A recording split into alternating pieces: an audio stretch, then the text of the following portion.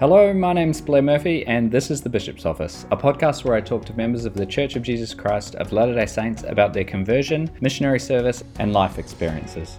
This week I'm speaking to Raquel Ho about her conversion. I hope you enjoy it.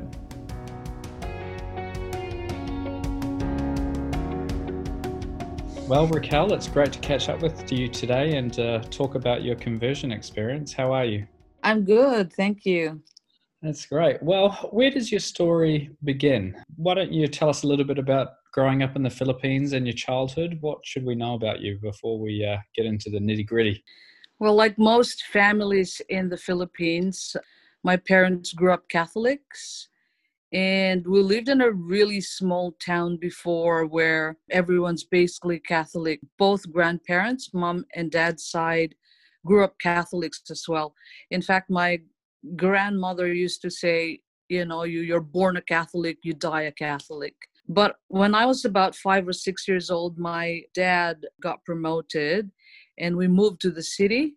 And that's when everything started. Just one day, a couple of missionaries came by to just, ask for a drink of water and met my dad. And they started talking about religion and all that. And apparently my dad was actually searching. So even though he was attending Mass, he wasn't fully converted to the Catholic Church or completely believed in the teaching. So that's basically where it started. It was just my dad listening to the lessons because my mom actually didn't want to change religion. So she would often make excuses or hide. But that's how everything started around 6 years old. And at that time, there were only three of us kids. So what number child are you in that three then? Number two. Cool. And how many kids are there in the whole family now? Six of us. So do you remember much of that time? I mean, 6 years old is pretty young. Do you recall, the missionaries coming to your home? Do you remember what was happening in your family during that period where your dad was investigating the church? Very much. In fact, the missionary who baptized my parents, he's from Utah. We still connect with him through Facebook. He's still very much a part of the family. He communicates to us all the time. And I guess what I remember from those early years, was missionaries teaching us primary songs. And at that time, we didn't have a chapel yet. So that was around 1978 when they were baptized. And we just met in the branch president's house. So I remember there were just a handful of members that time. So yeah, those memories are so vivid because it was, a lot of new things happened at that time. And when you've spoken to your dad about his experience, and I guess ultimately your mum also joined the church, what did they tell you about why they did that? I mean, you said your grandmother said you're born a Catholic, you die a Catholic. It must have been a pretty significant thing to even contemplate joining the church. What have they shared with you of their experience? What I do know is that, like I said, my dad went to different churches. He was investigating. I can't remember how many he went to. But what I do recall is that when he met with the missionaries and learned about what they were teaching, he just felt so deeply in his heart. In fact, even after a few lessons, he wanted to be baptized. But he didn't want to be baptized without my mom, with him. And so it took a little bit of persuasion.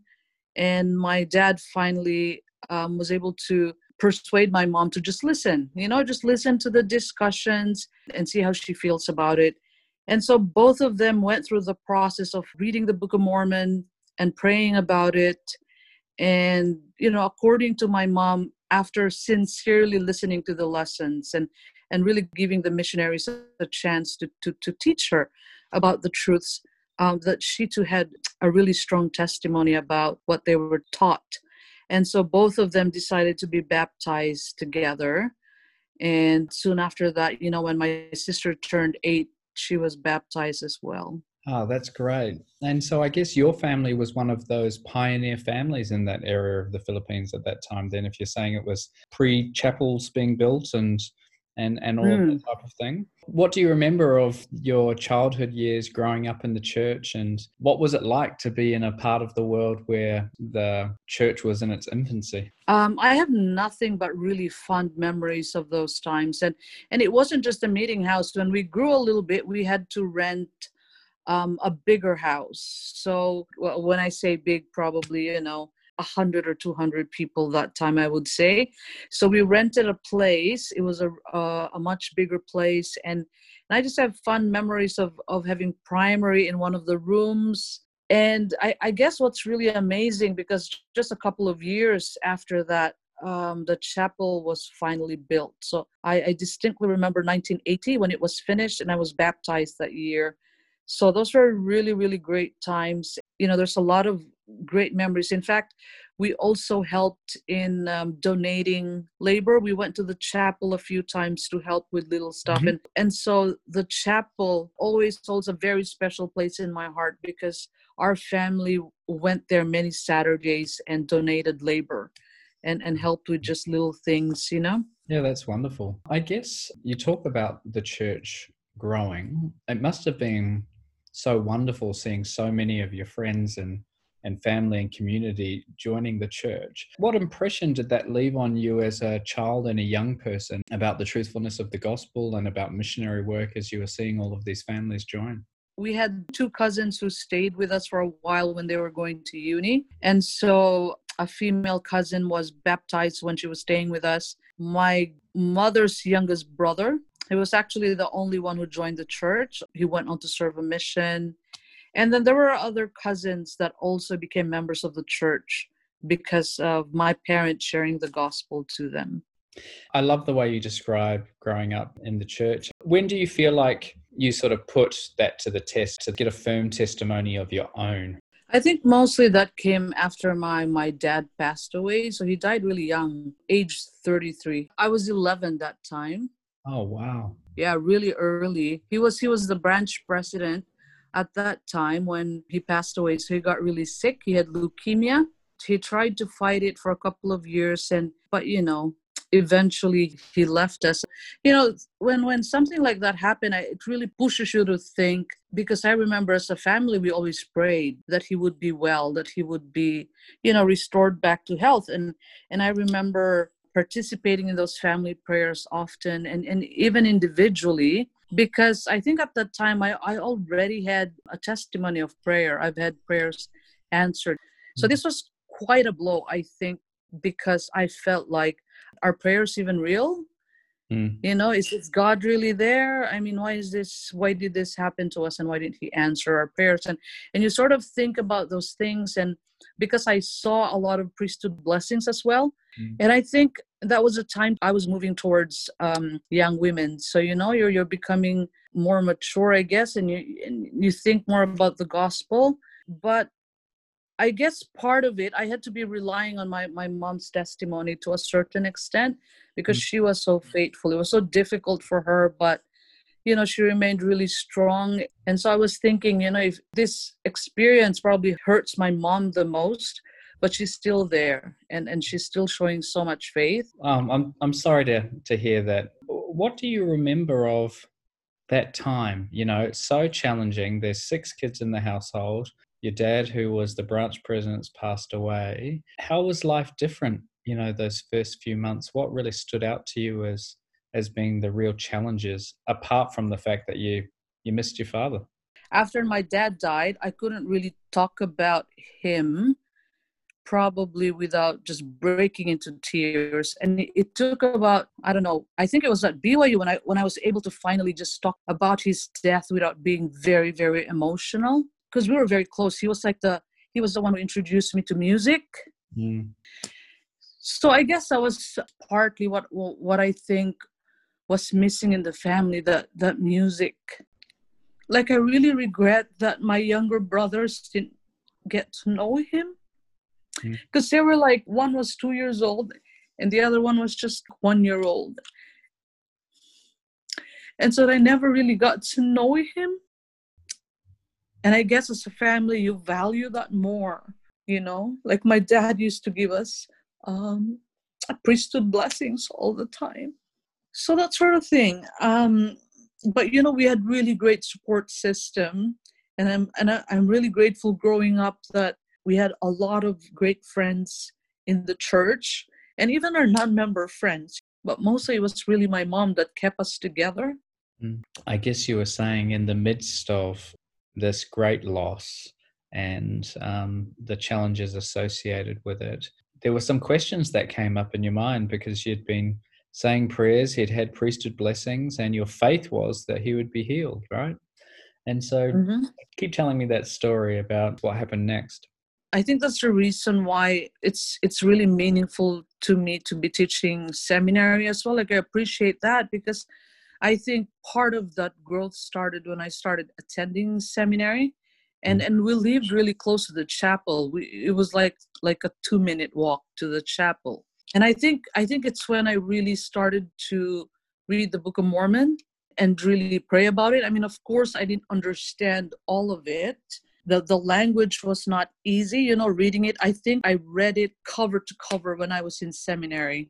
And the only thing I remember is, even though I didn't really understand the whole thing, the only thing I distinctly remember is when I read the Book of Mormon, there's just something, you know, I just feel this warmth inside me. I didn't recognize it then. I Mm. just knew that I felt good every time I read it, and I still do. Mm. Every time I read pages from the Book of Mormon, I just felt really good. And I think it started with just feelings that time because there was not a lot of intellectual engagement with what I was reading. I think I Mm. was too young to be understanding a lot of the principles and the doctrines in the book. But I did ask, I did take on Moroni's challenge to pray about it. And I did several times after I read the Book of Mormon. So it wasn't just that one time thing. Mhm. So I think that's where my testimony sort of started to grow.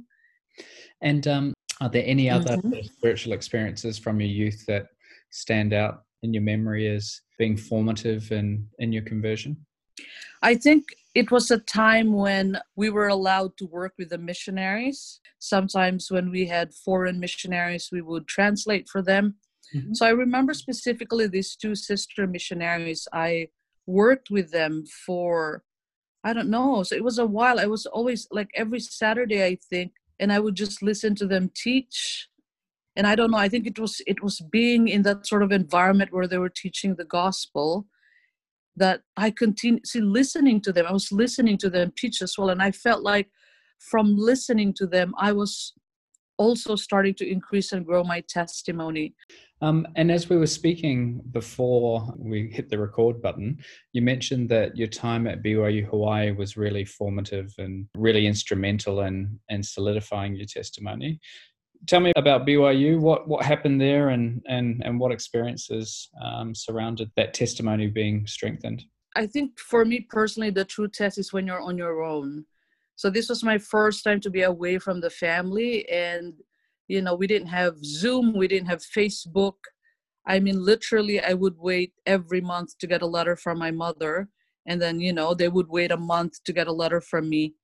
And we couldn't afford a phone that time, so I couldn't really call them as often. Like, Mm. they would have to go to a certain place in order for us to talk to each other long distance. So I think it was being there all by myself, where literally you can do anything you want, and it could just go either way. You could use that independence and keep growing in the gospel, or you could use that independence and go completely the other way. I just remember attending the first few sacrament meetings and just feeling quite lost and examining my testimony again and thinking, would I be able to still do my prayers and my scripture reading because I don't have a mother to remind me now. But what I realized in being alone, and there were certainly many moments when it was really challenging, when it was difficult because you didn't really have anyone to rely on but yourself. But I think I made a promise that I will keep going to church.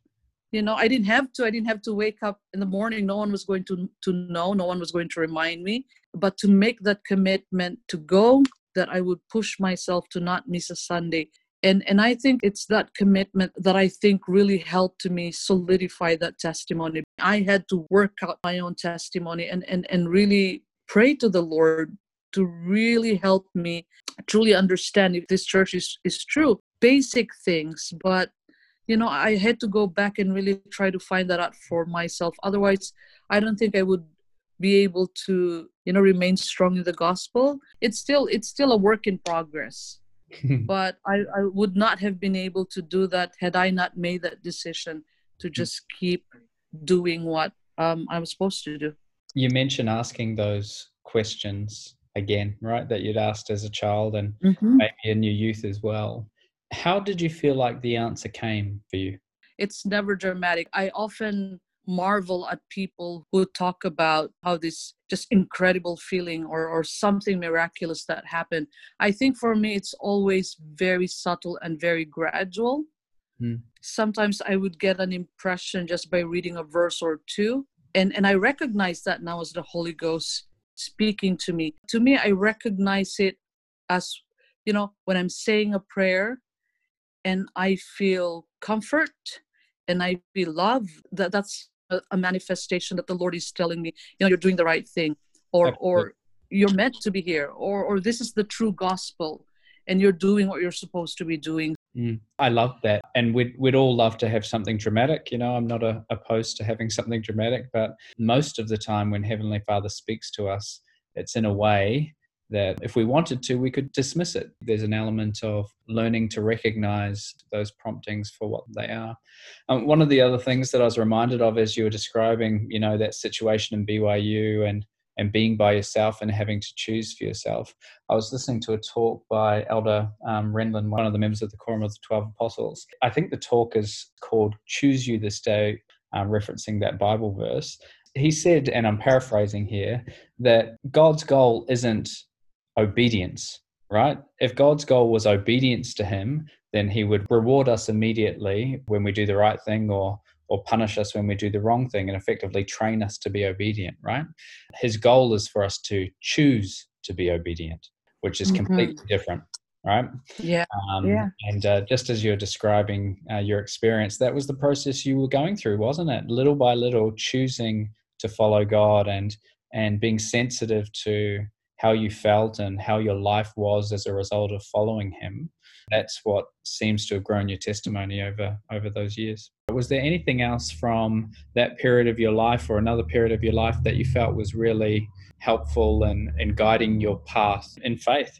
I think one of the most memorable things that I decided to do, like a few months before graduating from uni, I wanted to get my endowment. I felt so strongly that I had to, because right after BYU Hawaii, we had a 1-year practical experience. And I decided to do that in California because my uncle lives there. And I remember thinking I had to get my endowment because I just needed that extra protection. And so I spoke to my bishop and I was able to get my endowment at the age of 22, 23. And to me, that was another, I think, spiritual highlight in my life because it just, moved the level of my testimony to something more deeper. Again, when I went to the temple the first time, I didn't understand everything, but it's just knowing that everything that occurred there, everything that happened there is just part of the whole plan of salvation. I just felt that added another layer of spiritual protection. And so that was a really special time. You've mentioned a couple of times that you're a seminary teacher, and for those listening who might not know, our youth from what age is it, Raquel? 14 to 18, typically, so years 9 to 12? Yes. Yeah, at least in Australia, we have what's called early morning seminary. So somewhere between sort of 6 and 6:30, that class begins around the country, and our youth go there to study the scriptures and to learn about the gospel and strengthen their testimony. So you're one of the seminary teachers in our stake. I guess generally, what have you learnt being a seminary teacher that you don't think you could have learnt in any other way? Federico and I were talking the other day. We were doing our Come Follow Me. And Federico said, Raquel, I really noticed that, teaching seminary these last few years, you've really grown in your understanding of the doctrines of the gospel. And to be honest with you, before when I read the scriptures, I read it more for just, I picked principles here and there. And of course, you try to understand the context, and you try to understand what's going on. And then, you get stuff that would help you personally. But I feel like had I not taught seminary, I would not have probably, I know we should all be digging more deeper into the gospel, but Yeah. but that's one of the things that I'm so grateful for, because you're not just responsible for your own spiritual welfare. You're teaching young people who truly need to understand the gospel more. And so that really motivated me to not just read the scriptures, but to look for references, to look at reliable sources to help me better understand. Because there are times that I don't understand certain scriptures myself. Mm. And that has influenced me. So now when I do my personal study, I'm not just reading words, I'm not just trying to understand the words on the pages, but I try to look at an institute manual, or look at some talks from the prophet, or look at whatever else I can search to help me better understand. And to me, that has been a personal growth as well. And you're hoping in those discussions with the students that they too will develop the same love and enthusiasm for searching the scriptures and going beyond the pages, going beyond what they're actually reading. I wonder, have there been experiences where you have learnt something about the love that our Heavenly Father has for the youth of the church? Oh, just one really quickly. It was 2 years ago. We were doing Third Nephi. That was Jesus Christ's visit to the Nephites.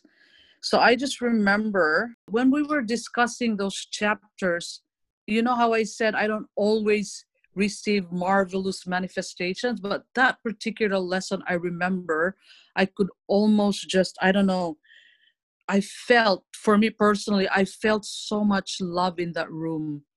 As we read through the verses talking about the Lord's visit and the love that he showed to the children, and how he prayed for them and how he wept for them, I just felt so much love at that moment of the Savior for each of those kids in that class. And I certainly hope they too felt the love of the Savior that time. It was so palpable. I think that's how I would describe that. I can never forget that lesson. Wonderful. Thank you for sharing that. And now you mentioned the Book of Mormon, and this year again, we studied the Book of Mormon in seminary and as a church. Maybe just to bring our conversation to a close, perhaps you could share with us your testimony of the Book of Mormon, and maybe, what have you learned this year teaching the Book of Mormon again that perhaps you didn't know before? How has your testimony of the Book of Mormon changed in these past 12 months? Wow.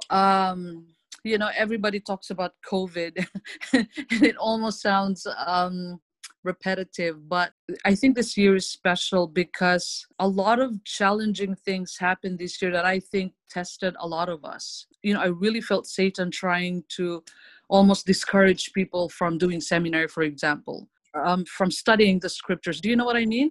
I really felt that. And there were mornings when I really struggled, not just because it's Zoom, Zoom's difficult. Doing online seminar, that was difficult. But it almost felt like, the adversary was really working to not have us study the Book of Mormon, and there were certainly mornings when it was really a struggle to get through. But I felt that when we did finally just kept persevering and kept moving on, that there were certainly those moments when I listened to the kids talk or explain a verse or two, that it was just really, really, that there's something going on in their lives as well, but they're also feeling that the Lord's trying to strengthen them during those difficult times. And I think that's one thing that I can take from that. There is nothing that could stop the work of the Lord from progressing. And more than anything, I felt that even though, I felt the adversary really discouraging people, but I felt that as we just kept doing it, we kept studying it, that towards the end, it didn't even matter anymore. Like waking up in the morning wasn't a big deal anymore. But I think more than anything, we just kept going and everything just fell into place, and we just got into the groove. We just got into a really good place towards the end of seminary. And I don't want to mention names, but the students do assessment at the end of the year. And when I go through some of the responses, to me, that's how you tell that they too have been really strengthened by studying the Book of Mormon, just reading through some of the things that they've written and their testimonies. Well, that's so wonderful to hear, and thank you for being so generous and sharing your life's experience with us and how you've gained your testimony. Thanks for taking the time. All right, no worries. Thank you as well. Well, I hope you enjoyed hearing about Raquel's life. She and the other seminary teachers play such a vital role in fostering the young testimonies of the youth of this church. That's all I have for you this week, until I speak to you again here in the Bishop's office.